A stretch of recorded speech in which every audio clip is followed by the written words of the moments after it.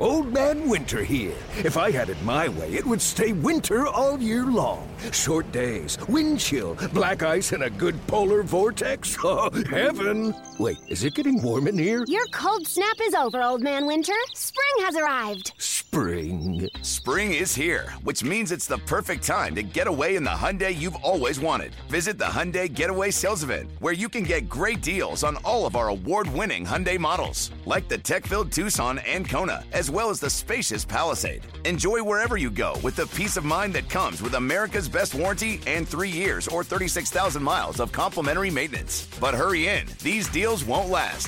Add more joy to your journey at the Hyundai Getaway Sales Event. Now get 0% APR or up to $1,500 bonus cash on the Hyundai Tucson. Now, during the Hyundai Getaway Sales Event. Offers end soon. Call 562-314-4603 for details. Good afternoon, ladies and gentlemen, and welcome to the New York Yankees official podcast. Just on the radio alone, I call 5 World Series. And Yankee fans certainly have an expectation, because there's 27 championships, that every year you're going to get one. You know, you could look up anything you want, but I think that a team's broadcaster should have that team in their soul. You can't add Juan Soto and say you're not better. But in order to get a player like Juan Soto, you got to give up something that hurts. And the Yankees gave up a really good package, but I think that Soto, either batting ahead of Judge or behind Judge, it's going to be unbelievable.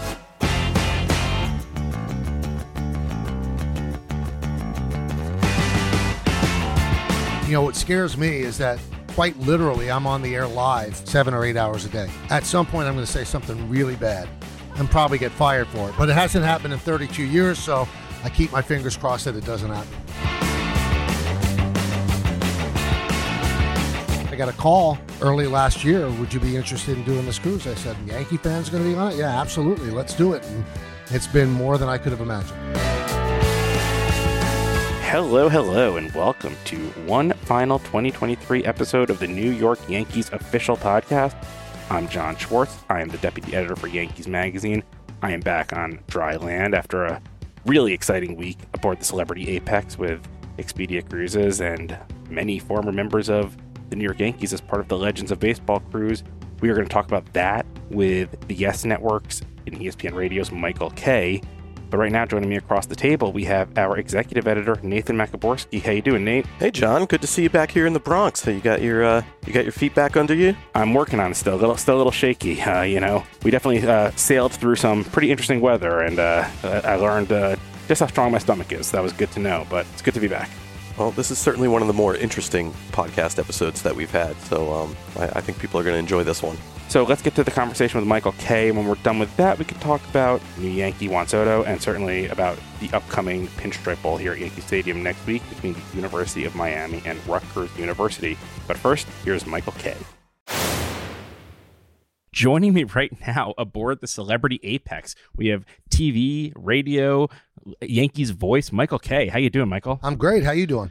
I'm doing really great. So you've been doing this for several decades right now. You get started. What is the possible thought in your head that, someday there's going to be a Legends of Baseball cruise and I'm going to be one of the featured guests on this thing?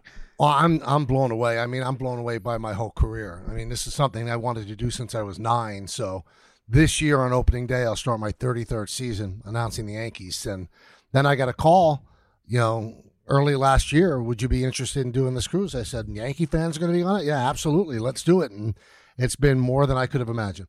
And there's guys on here who guys who you were involved in calling moments from their lives and guys who you've seen Old Timers Day and things like that. I don't know.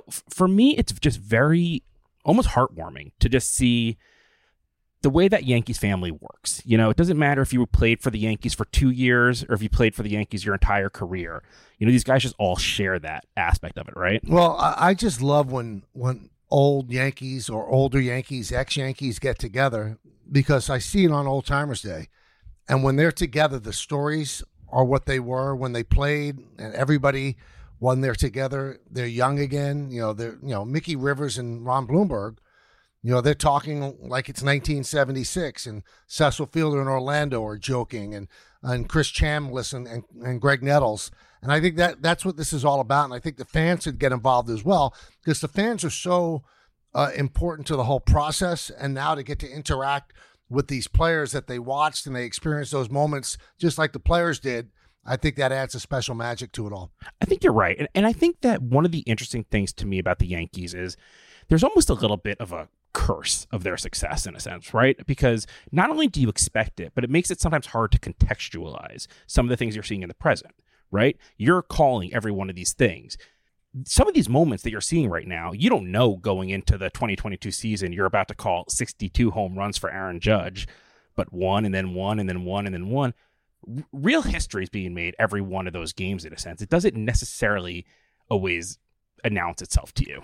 Well, you know, sometimes, you know, you go to other cities and obviously other teams coming to the stadium, and you talk with broadcasters who are just looking to have their team get into the playoffs, to have that experience of getting into the playoffs. And, you know, just on the radio alone, I call 5 World Series. I mean, you know, you got Gary Cohen, who's an unbelievable announcer for the Mets, and, you know, they haven't won since '86.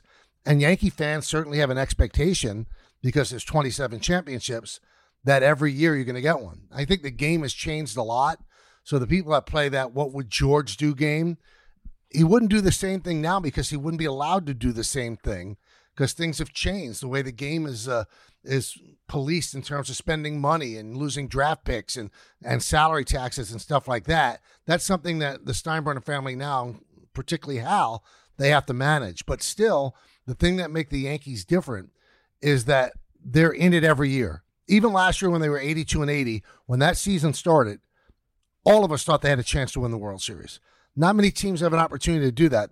There might be 5 or 6, but even those 5 or 6 in baseball, they don't always make the playoffs. The Yankees have been an over 500 team for 30 years now. So I've been fortunate, and you know, we talked about it earlier in the cruise, and my favorite calls. The fact that I even can sit there and like wonder which one it was shows you how many opportunities I've had and John Sterling has had. It's just amazing. They give you so many great chances to make these great calls and be part of history. You started as a writer, obviously. You know, like I do. Back, you know, you used to be pulling down the Total Baseball or the Baseball Encyclopedia from it and trying to, you know, make sense of someone's career in that way. Now, we all have phones in our pockets that if we want to watch Chris Chambliss's 1976 home run, it'll just come up, right? Mm-hmm. When you do that, you're the voice on a lot of these more contemporary moments. That just has to be surreal. I mean, are you able to disconnect yourself from that in a sense when you're watching a moment and it's like, oh, right, I'm also the person narrating this? I am able to disconnect because I consider myself so fortunate. Like, I can't even believe that the kid that grew up, 10 minutes from Yankee Stadium is actually doing this. There were 4 male voices in my house growing up. My dad, Bill White, Frank Messer, and Phil Rizzuto. And, that's what I grew up listening to on Pix 11. And now to just even be part of that lineage is just amazing to me. And, sometimes, like my son, who's a big baseball fan, will go on YouTube and, he'll look at some moments and go, that's you. Were you there? Yeah, I was there. And it's kind of amazing that I was there. And believe me, there's not a day that goes by that I don't appreciate that I was there. But you mentioned growing up in the Bronx, obviously. You talk about Bobby Mercer. Yankees fans certainly have you, talking to them. They have John Sterling talk to them, another, local guy, grew up Upper East Side of Manhattan. How meaningful is it, do you think? Because, look, plenty of people will take any job, any port in the storm, whatever. To have two people as so prominently as the voice of the Yankees who have been part of that fold and are local in that way, I think it keeps it tight-knit. It keeps it close in a sense. I think it's really important for any team's broadcaster, and it doesn't always happen that way because, you could look up anything you want. Everything's at our disposal now. But I think that a team's broadcaster should have that team in their soul. And, there are guys that do great jobs that go to other cities and they just immerse themselves in the history. But I lived Horace Clarke. I lived Jerry Kenney. I lived Gene Michael. And John's the same way. John goes back even further. And I think that's important because it's an institutional memory. Oh, that reminds me of this, or that reminds me of Sparky Lyle, or that reminds me. I think that's important to have it in your soul. And every now and then I'll say something on the air, and I'll say, oh, that reminds me of, when Gene Michael played shortstop. And then my producer, Troy, will talk into my ear and go, in your soul, in your soul. And I take that as the ultimate compliment because, again, you could study and you could learn team's history, but unless you lived it, it's hard to do. And the Yankees are fortunate, because the radio and the TV guy grew up in New York, and then Ryan Rucco, who does games on Yes, same deal, grew up a Yankee fan. So it doesn't mean that you have to be a homer, it doesn't mean that you have to root for the team, but it means that you have to have them in your heart and you have to live some of those moments. Oswaldo mentioned it, though, the other day. He said it. He can watch the video of his first home run, and you're a part of it. He hears your voice, and he connects you with that. When you see these young kids coming up, and you know that you share that connection with them, is that intimidating ever? Is there ever a sense of, man, I'm a part of this guy's life now forever. Whatever happens of his career, I have that connection with him. Well, when the young guys come up now, those that listen to my radio show, I'm very morbid. So I go, gee, I wonder if I'm going to be alive when Anthony Volpe's done playing. That's what enters my head with the young guys. But I mentioned this earlier in the cruise, and I don't know why I felt like this, and I've tried to break it down. The Aaron Judge run to 62, I never felt such pressure. Maybe it's because of the increased influence of social media. Everybody becomes a critic. Everybody, Phil Mushnick or Andrew Marchand. I get it, but I just didn't want to mess it up for him. So when he looks at his 60-second home run, he calls it up when he's like 50 years old. I don't want somebody stumbling over the call. It had nothing to do with me. I'm not part of it. I'm just a little bit of a frame that he painted this wonderful picture. I felt so much pressure that I didn't want to mess it up for him. And then I look back at some of, I was lucky, even when I was on the radio, I only did 3 innings of play-by-play, but for some reason, I called most of Derek's big moments. And when Derek got into the Hall of Fame, and we were in the same room, I said, thank you for letting me piggyback on just a little part of your greatness. He goes, no, thank you for actually making it sound better than it was. But, he's super humble. But, I do feel a responsibility, but I don't start feeling that responsibility when they first come up. When they're about to do something great and it's a big moment, like it's the last out of a no-hitter or a perfect game, you don't want to mess that up. I think one of the most special things for me on this cruise, again, as an observer, was watching the way Oswaldo Cabrera connected with some of these old-timers, some of these guys who retired decades ago. And the thing I keep going back to is this is a kid who no one knows what this year holds for him, let alone the rest of his career.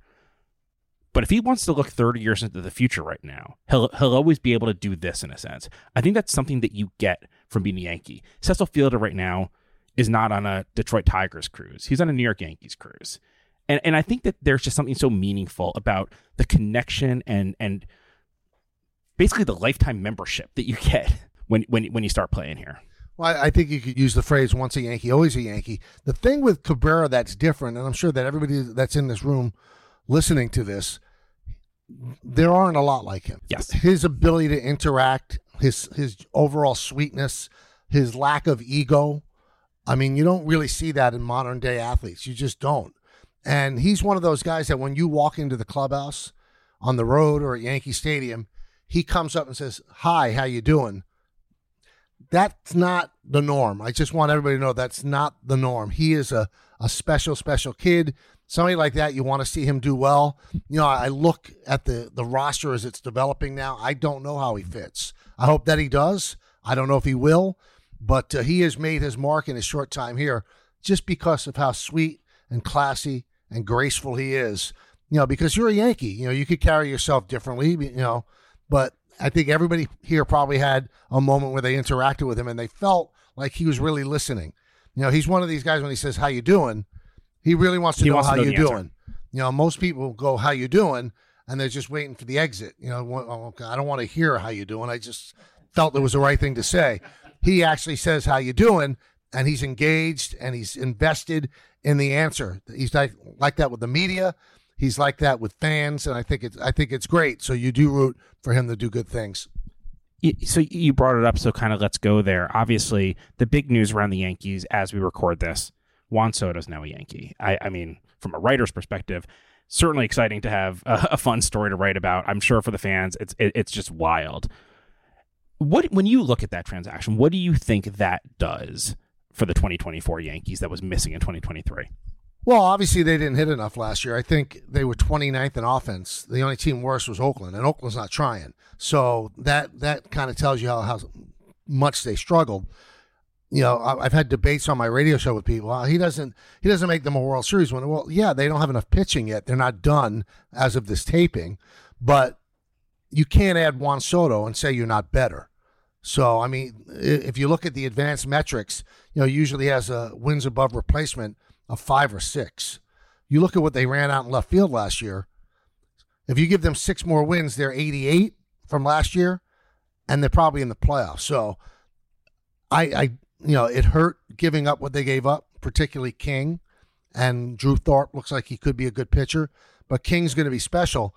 But in order to get a player like Juan Soto, you got to give up something that hurts. And the Yankees gave up a really good package of 4 pitchers in Higashioka, but I think that Soto, either batting ahead of Judge or behind Judge, it's going to be unbelievable. It's going to make Judge a better player because they're going to have to pitch to him every now and then. Because there's nobody the Yankees ran out the last couple of years behind Judge that a pitcher wouldn't rather pitch to that guy than Judge. Now, you still would rather probably pitch to Soto than Judge, but you're going to have to think about it. So Judge is going to see more pitches to hit. I'll point out, though, the comments you made about Oswaldo Cabrera and the way he is. If you had asked me to name 2 other people on the 2023 Yankees, I would have said that about Michael King and Kyle Higashioka are exactly that way, too. Those are big losses for the team, obviously, in different ways. And look, I don't think that Higashioka had a role on this team, obviously. Michael King sure did, but, you know, those are tough guys to lose in the clubhouse. It's funny. I don't usually collect, the players' numbers, but Susan Waldman does. So when those 2 guys got traded, I said, can you give me their numbers? And I texted both of them, thanking them for how they treated me. I mean, they're great, great guys. And both of them sent back beautiful text messages, and it's just what they're about. Buck Showalter once told me about Derek Jeter. He met Derek Jeter when the Yankees drafted him. And then they sent Derek up to the radio booth to be interviewed by me and John. And so the next day I went down to Buck. I said, well, what do you think of the kid they drafted in the first round? He said, the scouts say he's a good player. I've never seen it. He goes, but I'll tell you one thing. I guarantee you this today. I said, what? He said he'll never, ever, ever embarrass the New York Yankees. I said, well, how do you know that? He goes, all you have to do is meet the parents. And you see that with Judge. You see that with Michael King. You see that with Higashioka. If you're well-raised, you're really going to have to go off the reservation to be a bad seed. So those people are tremendous, and they will be lost. It'll be a loss to the media who likes dealing with them, a loss to their teammates because they all love those guys. And but again, you're going to have to swallow hard to get a player like Juan Soto. There's a price. That's just the way it is. Michael, you watch just about every Yankees game every year. And I get that athletes aren't allowed to make excuses. Sports teams aren't allowed to make excuses. I think it's reasonable to say that the Yankees were destroyed by injuries last year. I don't think that is necessarily an excuse. I think that if the Yankees get more from Carlos Rodon, I think if the Yankees get more from Nestor Cortez, I think if Judge doesn't lose a battle against the right field wall at Dodger Stadium, all these things. Is there an ability to say that without it being an excuse? Or at the end of the day, is it just you are what your record is? It seems like it's a new thing where the cliche is, well, there's no such thing as excuses. And to me, that's nonsense. You can call them reasons then. There are excuses, and it doesn't mean it's a cop-out. If you want to look back on the 2023 Yankees and say, why did this happen? Well, I'll tell you why. Judge got hurt. Cortez got hurt. Rodon was hurt at the beginning of the year. People were falling by the wayside. Stanton got hurt, also wasn't hitting well when he played. Rizzo got hurt. You can't tell me if those things don't happen that the Yankees are not a playoff team. Now, there are certainly negative things about the team and the way it was built, and there's some holes there in age.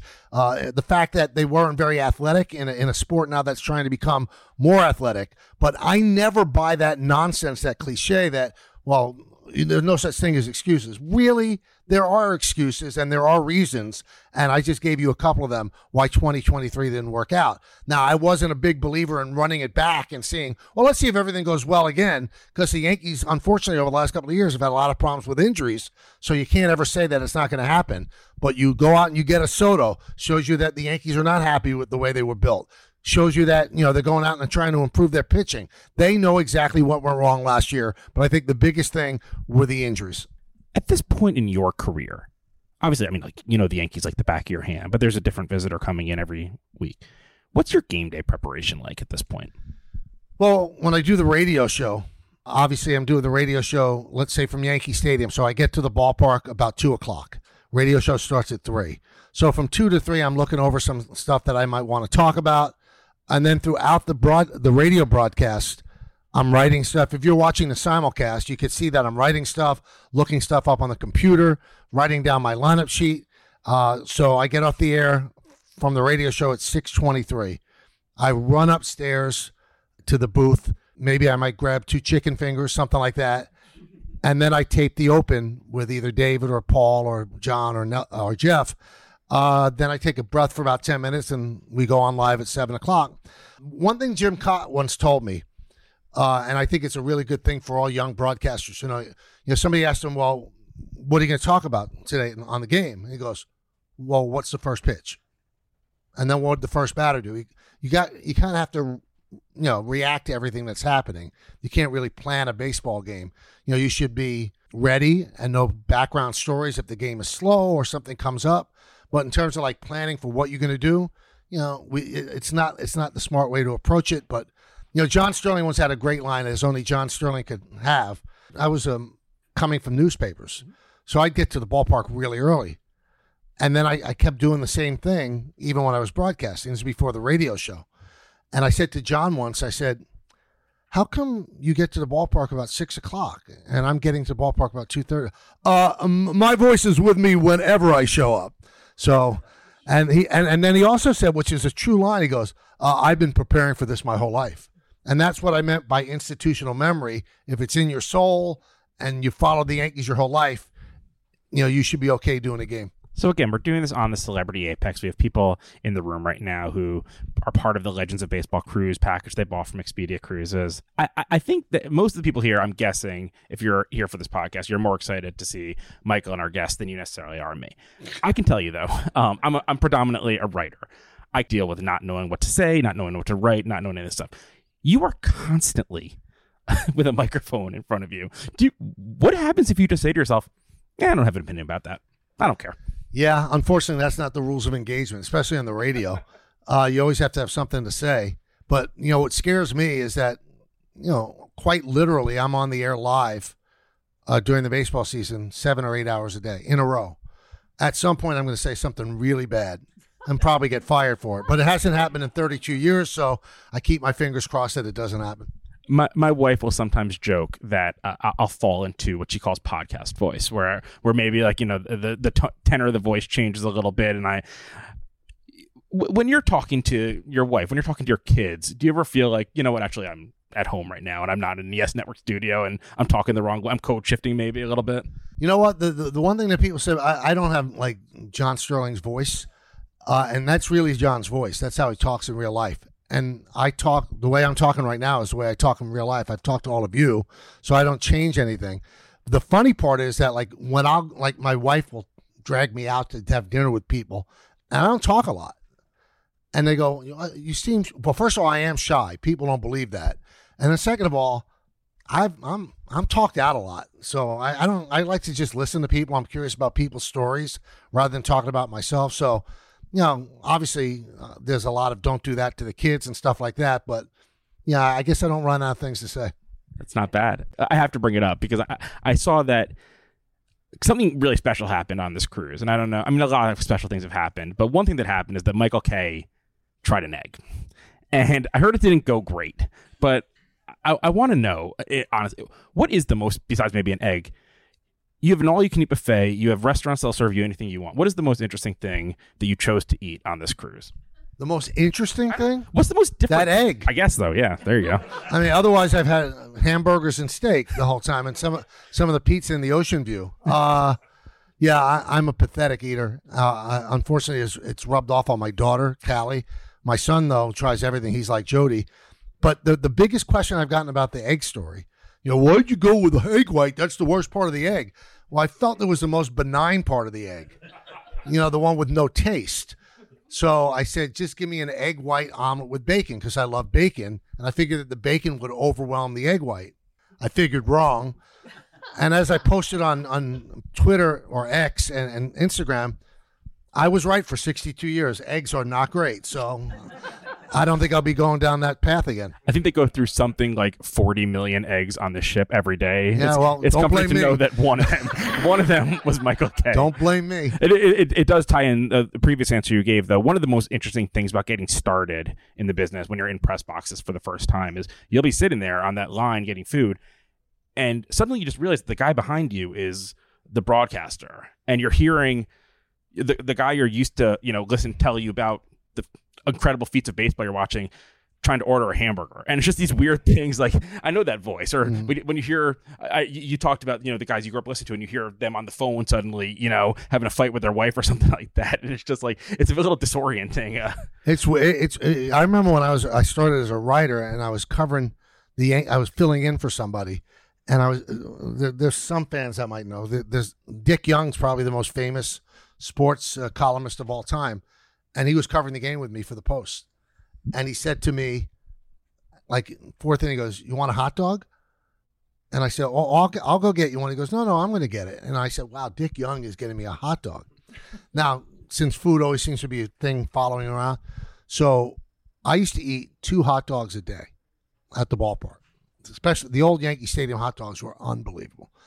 And I think like third year I was covering the Yankees, I looked up, I was 265 pounds. I said, this is not good. I have not had a hot dog in 30 years. Because I don't do anything in moderation. I'm getting that impression. Yeah, so I figured if I'm going to keep eating them, I'm going to keep eating them. I have 2 a day, and I'm going to just be disgusting. I'm still disgusting, but I'm a thinner version of disgusting. So I have not had a hot dog in over 30 years. Well, Michael, I think it's time to open up the room a little bit here. So what I'm going to ask, if you want to come up, there's a microphone sitting right here, right in this seat, this open seat right here. Just come on up and just please introduce yourself first before you ask a question, and then we'll get to a couple of these. Ken Schwartz. Mike, I had a question for you. I grew up at the same time you did and remember all those same players in addition to Fritz Peterson, Mike Kickage, and Mel Stottlemyre. And the announcers were great. But Marty Appel, he stopped me in my shoes the other day when he mentioned you in the same breath as Mel Allen. What did that feel like? Well, first of all, I thought Marty had been drinking. I heard that same thing. It's a cruise. It's easy to fall into that trap. I've always said this, like people introduce me and they introduce John as the voice of the Yankees. And I feel very uncomfortable because I always say there's one voice of the Yankees, Mel Allen. Everybody else just renting the title. So somebody will be after me, somebody will be after John. But Mel Allen, I mean, he was the first guy broadcasting the Yankees. So even to be mentioned in the same breath as those people is very, very humbling. I don't think it's warranted or earned, but it's nice that people think that way. Hi, my name is Ed Blome. And my question for you, Michael, is that obviously you were a writer first and then converted to radio and then to television. Can you speak about that conversion? Because effectively it is 2 different fields. Did you have any great apprehension, or were you very confident going in? And who may have been your greatest influence into becoming a broadcaster? Just the 3 guys I mentioned before. There were years that I watched or listened to every single Yankee game, every one, much to the dismay of my parents. Where's this going? I don't understand. It's hard to become the Yankee announcer. But those guys influenced me in that way. I didn't really follow other sports that much when I was really young. So it was all baseball. So it was Rizzuto, White, and Messer. Just the feel of their broadcast was like 3 buddies talking. That was a big deal. I didn't feel that much of a strain going from the writing to the radio. I mean, I was in over my head the first year, especially doing the play-by-play. The analysis, I was okay. But the play-by-play, that's a acquired taste. But going from the radio to the TV was probably the biggest adjustment because, one of the things I was known for with the 10 years I did on the radio was I described the uniforms. And when John Filippelli hired me, he said, okay, you can't describe the uniforms anymore. I said, why? He said, because we can see them. So I think that when a radio guy goes to TV, probably the biggest adjustment is that you talk too much because you have to describe everything on radio. TV, it's just let the pictures do the talking for you. So that was the biggest adjustment. And that took me a couple of years just to feel comfortable. Silence is an important weapon in TV. Sometimes you could talk too much, but just let the pictures and the ambiance take over. And that was probably the biggest adjustment. Hello, I'm Sarah Heimberger, Michael Kay's biggest fan. Probably bigger than my wife, yeah. Oh boy. My question is, if you were to bring back Center Stage, would you consider doing that as a podcast? I think the visual aspect of it is important. It would have to be like also a podcast with pictures. Michael's slumming it on a podcast right now. I just want you to know. Yeah, I've never really done a podcast. I've been a guest on a podcast, but people have asked me, and I just don't have the mental bandwidth. But it's strange, Sarah, because COVID kind of really killed Center Stage because first of all we couldn't do it because of no audience, and then it just Zoom became such a thing that people don't want to sit down for an hour and a half anymore and be interviewed. So I'd like to revitalize it in some way, but I don't know if it's going to happen. I miss it too. Well, Michael, thank you so much for taking some time on our day at sea here on the Celebrity Apex. To everyone joining us in the room today, thank you guys too, and enjoy the end of this cruise, and hope to see you back here soon. Can't wait. Thanks, everybody. Thank you so much. Hi, this is Oswaldo Cabrera. You're listening to the New York Yankees official podcast. Isn't the point of traveling to get away from it all? To feel the best you've ever felt? Then maybe you should check out Aruba. You'll spend your time relaxing on cool, white, sandy beaches and floating in healing blue water. You'll meet locals brimming with gratitude for an island that redefines what a paradise can be.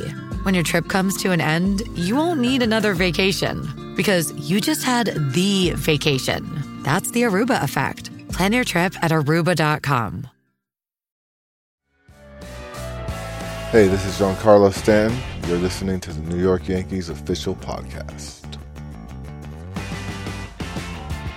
So, Nate, while I was the very lucky representative of our department to be on board the Celebrity Apex as part of the Legends of Baseball cruise, I hope I gave you a sense of at least one part of the experience during that conversation with Michael Kay. Really cool, John. I mean, we've gotten to do so many fun trips over our time here working for Yankees Magazine. This is certainly one of the more unique ones that any of us have ever done. Really cool that you got to do this, and probably an experience that you'll remember forever, I would think. Definitely. I joke. I mean, the reality is, first off, my entire professional career has been in baseball, whether Major League Baseball or the Yankees. So I have certainly gotten to do and see a lot of cool things in my life. But, I joked with a lot of people over the last week, certainly friends from back home who couldn't believe that this was a work trip. I also spend more than my share of time in Harrisburg, Pennsylvania and things like that. The Western Caribbean, it was nice. It was a nice way to spend a week, Nate. You alluded to some of the weather that you hit down there. Were there any rough seas or anything like that, or was it pretty smooth sailing? You know what? The weather was not amazing. When you want to talk about the ultimate in first world problems, having to dodge some raindrops by going inside on a luxury cruise liner, a new luxury cruise liner, which the Celebrity Apex certainly is. Again, I should not be cried for. I was fine. I availed myself of the many bars, restaurants, and other entertainment on board, but we definitely hit some of the wildest weather, both on land during the shore excursions in Belize. My wife and I just almost drowned, as it turned out. And in Cozumel, we got the experience of watching Mickey Rivers and Ron Blomberg yell and scream that they would never leave the boat again as we ran through what was clearly the closest I've ever been to an actual monsoon. And it was definitely choppy as we sailed along. But, we held it together and just made the experience more fun. So give me a sense of what it was like on the boat. Is this, is the entire clientele all there for the Yankees, or are there other people who don't care about the Yankees on this boat? So this was the first voyage of the Legends of Baseball cruise. It was a package put together by Expedia Cruises Carol Wood and Rob Steinfeld, the point person there. He did it with celebrity. This was a regular celebrity cruise. There were, I think it holds some 3,000 people. I don't know exactly how many people were on board, but, it certainly seemed full. And our group had about 185 or 200 people in it, plus, a bunch of former Yankees, including, let me just rattle them off here. Chris Chambliss, Greg Nettles, Cecil Fielder, Jeff Nelson, Orlando Hernandez. Man, every guy you just named, like immediately, like a super memorable moment comes to mind for like each one of these guys. Yeah, I forget who I said. Ron Blueberg, Mickey Rivers, Oswaldo Cabrera was there, which was a fun treat for a lot of people there to meet a current Yankee. And Michael Kay was there. Marty Appel was there. I'm nervous that I am leaving someone out right now, and I'm going to feel terrible about it, but I'm sure I will remember it at some point and with horror mention them. But it was just a wonderful group. And I got to say, one of the craziest things about this experience was, we've all been, this was obviously one of the weirder ones because we were at sea for a week. But, we've all been in situations where players are making appearances, right? And that stuff is really, look, we need you to do X, Y, and Z from, 10 a.m. to 1 p.m. And every other minute, you do whatever you want. And usually what that means is at 1 p.m. or 1:01 p.m., they are darting as far as they can away from the situation. And that's not a knock on these guys. Their time is valuable. And when I tell you, every one of the people from, every one of the VIPs on the Legends of Baseball cruise, they had access to areas on the ship that us commoners on the Celebrity Apex did not. But the number of times you would just see like El Duque just eating in the main buffet, or Bloomberg and Mickey Rivers just like yelling and screaming, "Hey guys, come sit with us. We got a table. Come join us over here," and everything like that. And the best example I would give of this is in Cozumel. There was a event that the Legends of Baseball cruise ran. So, everyone, the other shore excursions, people did their own thing. This one, the Legends of Baseball cruise had a beach club, a really nice, it's called the Paradise Beach Club. And each of the players, each of the VIPs there had a cabana. And, there were the rules of engagement, if you will. You're welcome to go up to these guys. You're welcome to talk to them if you're part of the group. Also respect them. If one of them's sleeping, don't tap them on the shoulder. But really, just basic humanity stuff, right? My expectation getting there was that these guys were going to hang in their cabanas, drink a couple of cold beverages, and head right back for the boat at the moment. Suddenly, and I don't know how this happened, it was fairly organic. Someone started a wiffle ball game over in the corner. And it started out with just, El Duque kind of pitching to a bunch of people. And, Does he still got the leg kick? He does not. We asked him about it. He said his knees can't do it anymore. And, everyone kind of taking their cuts a little bit. Ron Bloomberg was really, at this point, running the show. Mickey Rivers is calling balls and strikes. Suddenly, you just watched, though, as, Jeff Nelson came tearing across the sand because he heard it was going on. And now all the players are involved. And it becomes this full-on thing where, everyone, even the people not part of our group at the beach club, we're all just, observing and wondering what's... Because you're literally watching, including, mind you, a current Yankee, Oswaldo Cabrera, playing wiffle ball with all these people. And, that was the message for me of this whole thing. The number of times that these players were interacting with the people on this trip in ways that they didn't have to, it was pretty remarkable. I think everyone who went on it, they all just had smiles on the entire time because, man, they got so much more than I think they expected. And look, they're doing it again next year. They were taking signups already. You can go to legendsofbaseballcruise.com and look what they have planned, but it was a pretty awesome experience. Amazing. Like I said, I'm so glad for you that you got to experience it. Looking forward to hearing some of the other interviews that you conducted while you were down there, and the story that I'm sure you're going to be working on for Yankees Magazine. I had a good day down in Nashville with Clay Holmes, but I think you might have me beat as far as off-season work trips go. Yeah, it's going to be hard to top this one for a long time. It was because it was just so bizarre. And I'm not a huge cruise person normally. I enjoy the amenities certainly, but it's not when I'm thinking of a vacation, it's never historically been my first idea. But man, this was just so rewarding in so many ways. And one thing that I keep going back to, and over the next couple of weeks, you're going to hear more of the interviews that we did on board, as you just mentioned.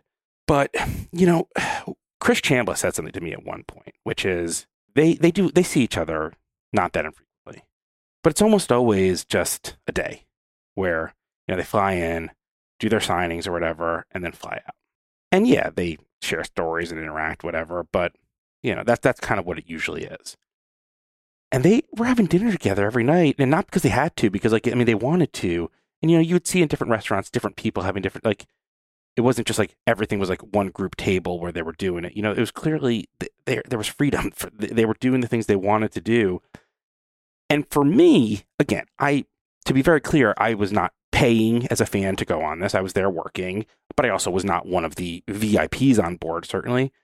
My eyes were just open the whole time, and the thing I kept seeing was just joy and real excitement. And one thing that I personally kept going back to is, and then I'm planning on writing about, is the way that this is essentially the reward. That it doesn't matter if you have all the gold gloves, or if you are in Monument Park, or if you have all the rings. You're a part of the family, and this is what you get to do. And where that was most meaningful to me, and because here's two examples of it where it'll branch off, if you don't mind. You have Cecil Fielder, who, what was he, a Yankee for less than 2 full seasons, I think, if I'm not mistaken. And obviously he won here, and that's a big thing. Yeah. He won, and he acknowledges that that's a big thing. But you don't think of Cecil Fielder, if you go to Wikipedia, I'm guessing, I haven't done it right now, but I'm assuming the picture is going to be him in a Tigers uniform. But when he's here as a Yankee. And so where I kept going to was Oswaldo Cabrera. Who knows what his career holds?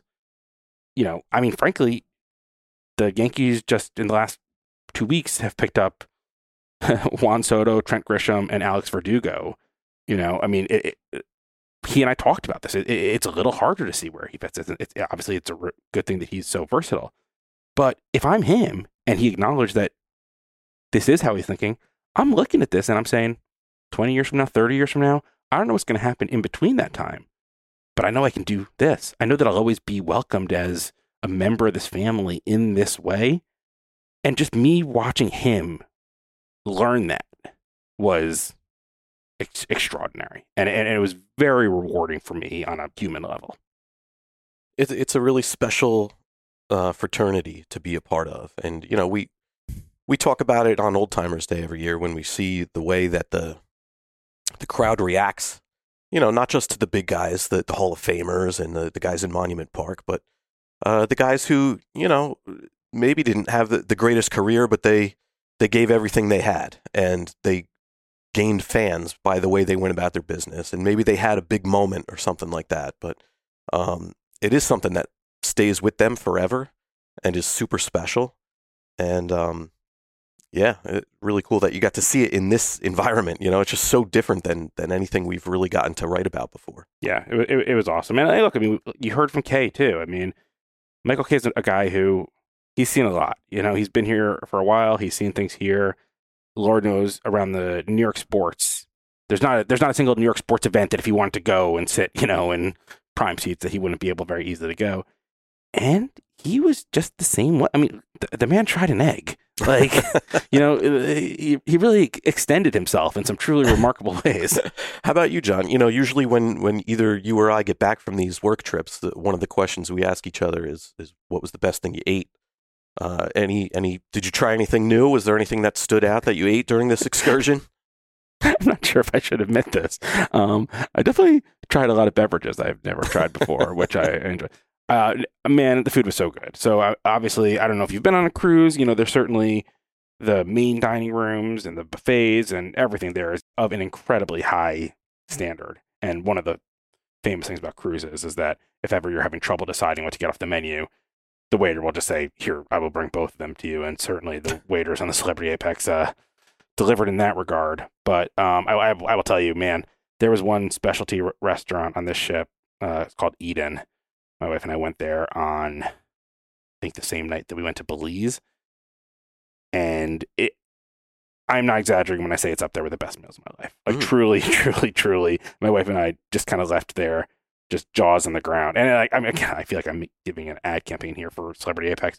My wife has celiac. And so anytime we travel, it's always a little bit of a stressful thing in advance of like making sure there's going to be food for her to eat.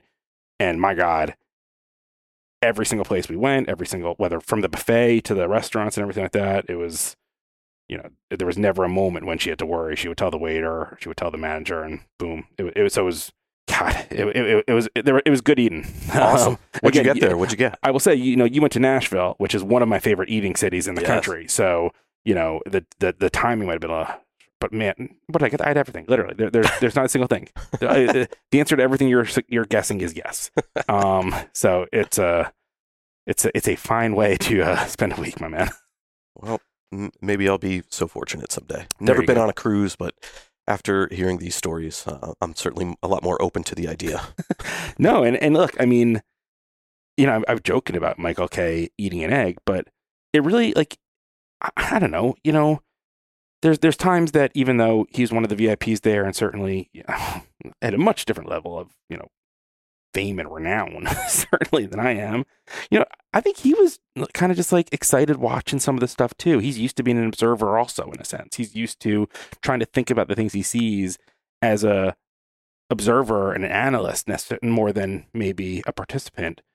And, we both just kind of felt the same way. We see a lot of stuff around here. We see things. We somewhat know these guys. And, watching the way that these fans were interacting with them the whole time, watching the way these guys were interacting with each other, it was a pretty special thing that the folks at Celebrity and Expedia built.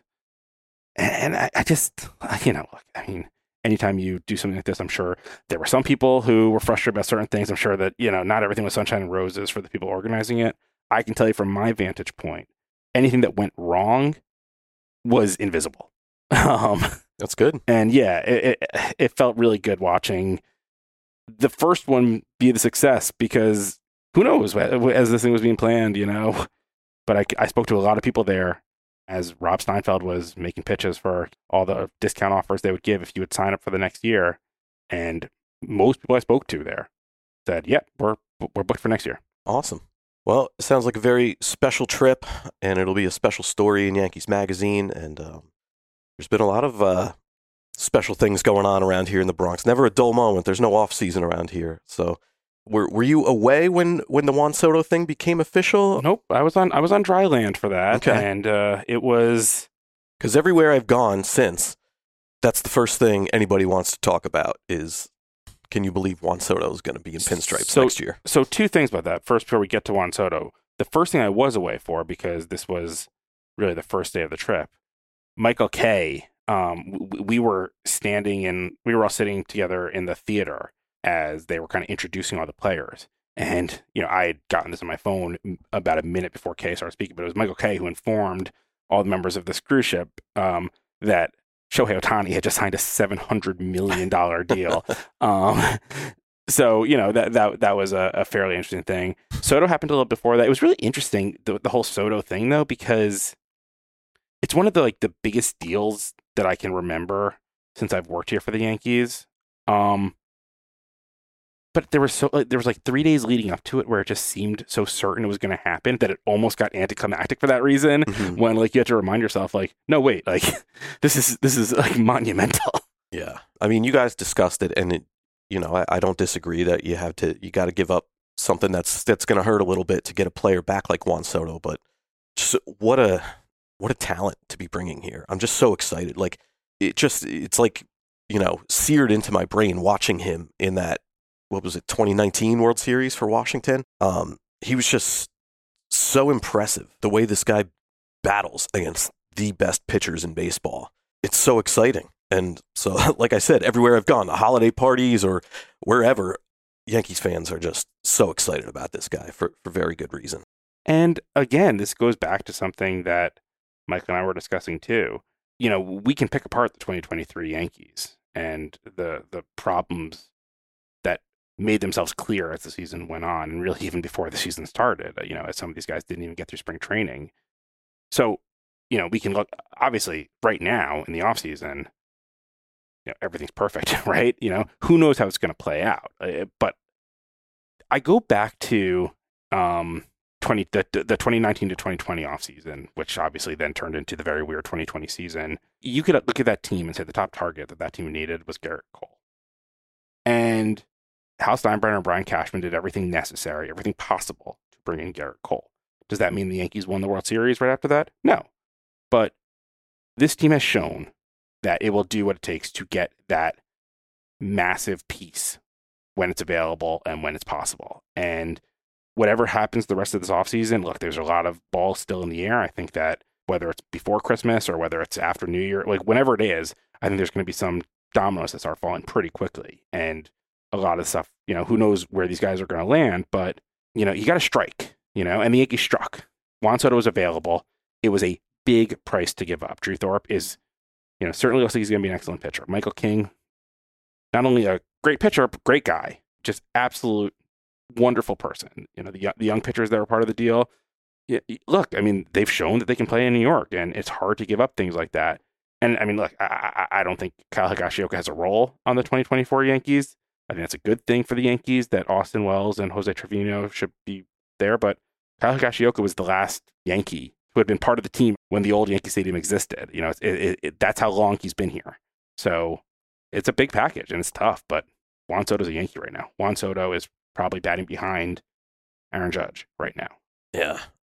One of the things I'm excited about, too, is that when you watch the Yankees and the hitters, obviously they had their struggles in 2023, but they're also locked in. You just see them in the dugout, always talking to each other, looking at the iPad. They're locked in on the pitcher who's out there, and they're talking strategy. And I feel like he's going to bring so much to the team in that regard. He's just such a professional, good hitter. Obviously, left-handed bat, which is huge for us. Super high on base percentage.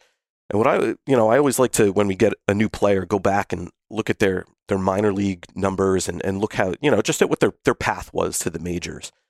And it's crazy how little time Juan Soto needed before he got called up. I think there was an injury in the outfield in Washington in 2019 that, kind of forced their hand a little bit early. He had played like 122 games in the minors, something like that. Not even a full season. But his numbers were off the charts. I think his OPS was like 1,200 or something like that. It's crazy. And so they brought him up, didn't know, how long it would be for. And, he stuck because he's just that good of a hitter. And before you know it, he's in the World Series leading the Washington Nationals to a world championship, essentially as a teenager. Which is why, when you look at him now and you can't believe how young he is, well, that's why. Because he was ready so young. Yeah. So I just think he's going to bring everything we needed. He's the kind of I don't want to say the missing piece because I know there are some other pieces that need to get filled in still.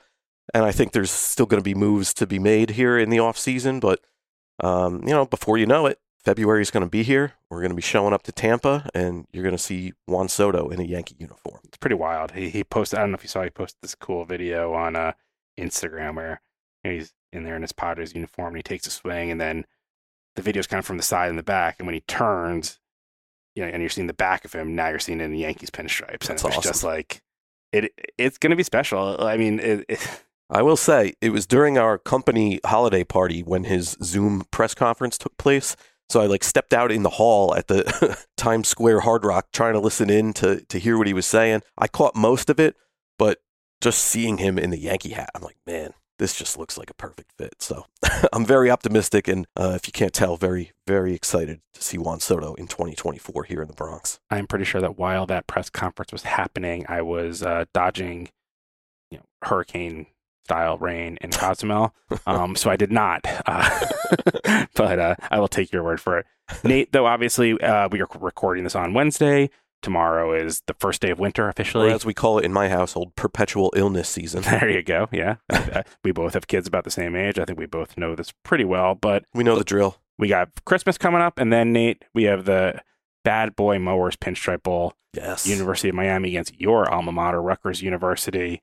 It is, it's just always so fun when I was talking to someone who works with us today, and you show up that morning and you're not used to driving in and seeing tailgating fans. Yeah. Or hearing marching bands in the distance warming up. It's different. It's really cool. I love seeing the college football pageantry and vibe come to Yankee Stadium. at the end of December every year. It's such a great event. And, I recommend it to people all the time. I'm like, if you've never been to a football game at Yankee Stadium, you got to do it once, because you never know who you're going to see or what you're going to see. We just had the official game programs for the Pinstripe Bowl delivered here this week. And there's a 2-page spread in there that lists all the Pinstripe Bowl alumni who are on current NFL active rosters. And there's some impressive names in there. So, I can pretty much guarantee you that if you come here on December 28th and see Miami versus Rutgers, you're going to see at least probably a handful of guys who are going to be playing on Sundays in the NFL next year or in a couple years. There's also a page that lists the every college football game that's ever taken place at Yankee Stadium going back to 1923. And there's some really impressive games on that list as well. So you just never know when you're going to see history or when you're going to see something special. And it's just really cool to see Yankee Stadium as a college football venue. We've had a couple overtime games here. We've had even some that weren't overtime, but were like one possession. We had a walk-off extra point in the first one I ever went to, which is still one of the weirder feats I've seen on a football field, a walk-off extra point. But man, it's a really cool event. I always look forward to it. I have not missed a Pinstripe Bowl yet, and I don't plan to, because it's always a great day. It is. I love college football. It's probably my favorite sport other than baseball. I love pageantry, and I love marching bands. We just listed the 3 things, and both these teams have been here before. Miami was here a couple of years ago when they played Wisconsin. Rutgers, I believe, has been in 2 Pinstripe Bowls, if I'm not mistaken. Yep, this will be their third. Have they played a regular season game here? Remind me? Yes, they played Army. Army, that's right. Mm-hmm. So obviously, it's always good when you have a local audience. I think what's really fun about this bowl matchup is, and I think Greg Schiano agrees with me, Greg Schiano, of course, the Rutgers head coach, usually in bowl games, when you're a northern team, you're going somewhere south and hoping that you get some fans there. It's not that often a Rutgers gets to basically be the home team for a bowl game, so that's a nice little advantage they have. Yeah, right up the road, very easy. If you're a Rutgers student, you hop on the train down there in New Brunswick, you'll be here in a heartbeat, and get here early, experience the atmosphere. Come check out the now world-famous Rutgers marching band, fresh off their performance in the Thanksgiving Day Parade. There you go. So that is Thursday, December 28th at 2:15. Nate, that is a wrap on our 2023. I think that certainly there were really exciting moments. We got to watch Garrett Cole win the Cy Young together. We got to watch, just at any at-bat that you get to see Aaron Judge is a reward and a treat. The season didn't go amazingly. It was disappointing in a lot of ways, but I certainly speak for myself. I think I speak for, everyone in our department that the rewards that we get from getting to talk about this stuff, getting to write about this stuff, getting to share this stuff, not even when is on a cruise ship, even when we are sitting in an office in the Bronx, I feel incredibly fortunate to have people who want to read what we write and hear what we say. No doubt. I feel the same way, John. It's always great to be able to share some of the stories from that go on here, try and take people, inside the clubhouse, down into the dugout a little bit. And yeah, looking forward to a great 2024. I think it's going to be a special year here in the Bronx. So whether you're celebrating Christmas next week or Kwanzaa or anything else, or if, like, me and my Jewish family, we're probably going to get Chinese food and see a movie, something on Christmas, whatever your tradition is, this is just the best time of the year.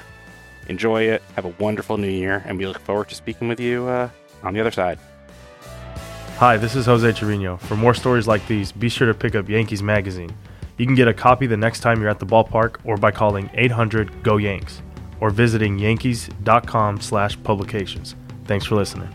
The New York Yankees official podcast is a production of the Yankees Magazine Podcast Network. It's produced by me, John Schwartz, with assistance from the entire team at Yankees Magazine, as well as incredible support from the New York Yankees Media Relations Department, in particular Jason Zillow, Michael Margolis, and Caitlin Brennan. Thanks also to our awesome social media team, Ryan Callahan, Julia Shore, and Alex King. If you're not subscribed, what are you waiting for? We're available wherever you listen to your podcasts or at yankees.com/podcasts. Leave us a review, leave us a rating. You can even send us your thoughts over email, podcasts@yankees.com. For more information about the stories we discussed today, visit yankees.com/magazine, where you can read all of our long-form content. If you'd like to subscribe to Yankees Magazine or purchase individual copies of the magazine, yearbook, media guide, or anything else, please visit yankees.com/publications or call us at 800-GO-YANKS. Of course, you can also stay up to date on everything happening here at the stadium by following us on Twitter at Yanks Magazine or by liking us on Facebook at Yankees Magazine. That's it. See you next time, and go Yanks.